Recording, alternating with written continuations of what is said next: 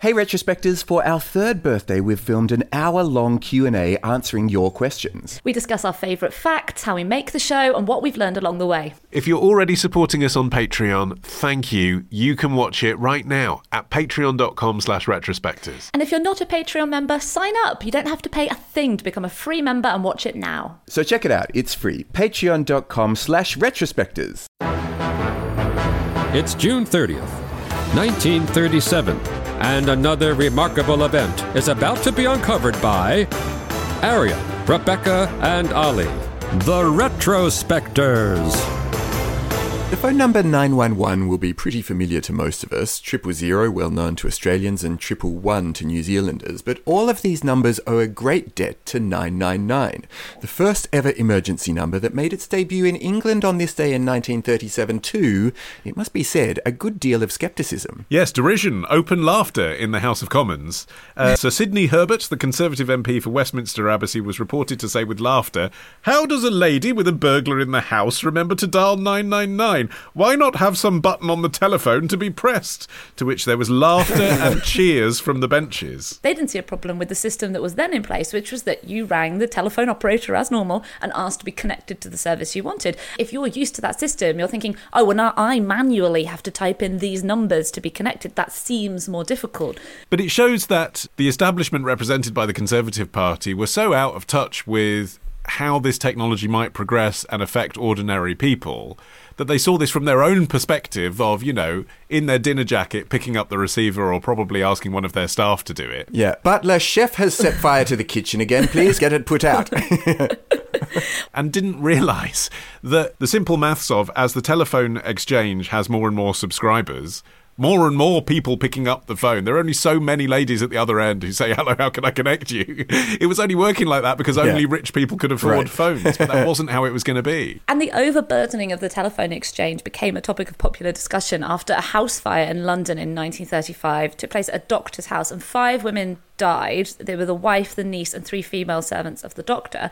And it was revealed afterwards that a neighbour had tried to call the fire brigade via the operator, but they had been on hold for 15 minutes and nobody had picked up. And eventually what happened is a passing milkman made it to a fire alarm box. I think we're familiar with the police boxes that used to be a fixture all around the country from Doctor Who. But there were also fire alarm boxes where you could go, as it sounds, to connect directly to the fire service. But by the time the firemen did arrive, it was too late to save them, and this became a bit of a public scandal. And it was quite clear that something needed to happen to make sure that emergency calls were able to get a priority. And again, you feel the establishment both being behind the change and resisting the change. So this neighbour across the road who had seen the fire and tried to call the operator and had to wait so long, he wrote to the Times, and it was through, because he was a doctor too, because this is Wimpole Street just off Harley Street, so it was a posh doctor's house that was engulfed in flames. It was a posh doctor that saw it happen.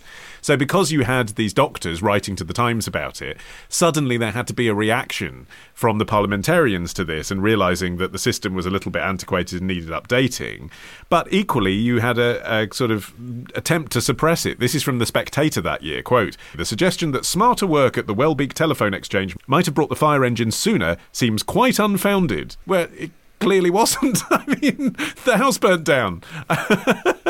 But there was obviously an attempt to say, no, everything's fine as it is. Yeah, and I think that simple motivation of the fact that time is genuinely of the essence in emergency situations meant that gradually there was this growing realization that the technology wasn't fit for purpose because people didn't have time to run to their local street corner necessarily and pick up the telegraph system that was there and find their way to a police box and call the police. So instead they needed a system from which they could get through to an operator, the same way that they did previously by dialing 0, but with a new sense of imperative. And that's what 999 allowed for. It meant that when the call came through to the switchboard, it came through with this particularly annoying and loud klaxon that was apparently so aggressive that some of the this is the coverage from the Times, so the newspapers pointed out the women who were working in these facilities would be so overcome by the noise that they'd faint.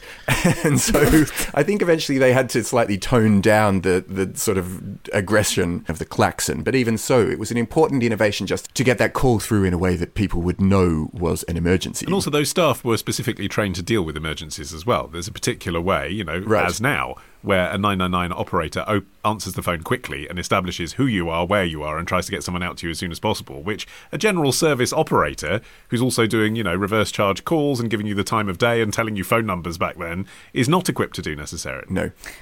And as for why 999 specifically was chosen as the number, one thing was that it was easy to dial quickly on a rotary dial. It was the second to last digit, and the last digit was 0, which was already in use for contacting the operator. So the theory was if you were in conditions, say, a house fire or a dark house that had an intruder inside, you could put your finger in the 0 to know that you weren't hitting that, and then you would just fling your finger around to the next number on the dial. And also, it was easy to turn into a free-to-use button on a public payphone because it was next to 0, which obviously was already free to reach the operator before you'd put any money in. So it was easier to convert public phone boxes as well.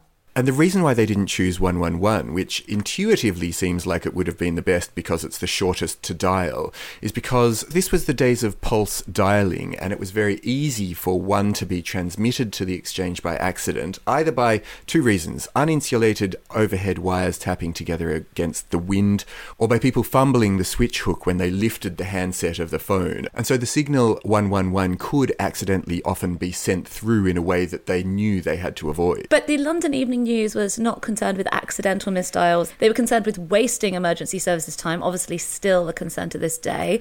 And the warning that they addressed to citizens today, as a new service launched, is just as relevant now as it ever was. They wrote, "Only dial 999 if the matter is urgent. If, for instance, the man in the flat next to yours is murdering his wife." That's a good example. A great example. Or you have seen a heavily masked cat burglar peering around the stack pipe of the local bank building. In a striped shirt with a sack over his shoulder with a dollar sign on it. Yeah. If the matter is less urgent, if you have merely lost little Towser or a lorry has come to rest in your front garden, just call up the local police. I feel like this is still a battle that they are fighting today. Yeah, but isn't it interesting the tone of that? Because it's deliberately informal, that, isn't it? Like that's it's funny because actually it is intentionally funny, that example. But they're using humour in a way that police correspondence with the public never had before. And I think that's because this invention fundamentally changed the relationship between the public and the police. They've become a service. You call them and they come to help you. It was a different relationship and a breakdown of some of those formalities. Well, that's really highlighted by the fact that the first call led to an arrest. It was from John Stanley Beard of Ellsworthy Road in Hampstead. Well, it was from his wife, who hilariously is referred to only as Mrs. John Stanley Beard. Although he was a famous architect. Yeah, so he heard a noise outside his house at 4:20 a.m. and when he looked outside, he saw someone who was running away who'd been trying to break into his house. He ran after him, and you're right, Mrs. John Stanley Beard called 999. And shortly afterwards, patrol cars came and arrested the man near Primrose Hill. But going to your point, Ollie, Beard's quote about the service is quite funny. He said, "My wife made use of the new signal which we were instructed to use yesterday on the telephone, and as a result of using that signal, almost instantaneous connection was made to the police station in less than 5 minutes, and the man was arrested," which is impressive. But then he goes on, "It struck me as a householder and a fairly large taxpayer, humble brag, that we were getting something for our money, and I was very much impressed." So immediately people were like, oh yeah, there's a new service, we're all paying for it as taxpayers, but it's worth the cash that is going into it. Yeah, but the people who are actually using it, I mean, as a perfect example, wealthy architect who lives in Hampstead. So, you know, it hadn't changed that much from the days of picking up and asking for the operator, had it? It was still going to be a few decades before everyone had phones in their homes and was using this. Right. Yeah, and I'm slightly suspicious because, so this service only launched, by the way, you had to be within a 12-mile radius of Oxford Circus. This was a London-only service initially. So in week 1, they had, according to the Times, 1,336 calls to 999, of which 1,073 were genuine, 171 were misuses or pranks, and 92 they refer to as curiosity calls. So obviously, just people who wanted to see if it was really working and what would happen. Hello. Is that a policeman? Yeah. I do feel, though, like this first case with the Beards, you know, it's a real crime, a real intruder. The police picked him up in 5 minutes, and Mr. Beard obligingly said in court how great the new service was. I do feel like, was he really number one of those 1,336 He's the poster calls? boy, isn't he? Yeah.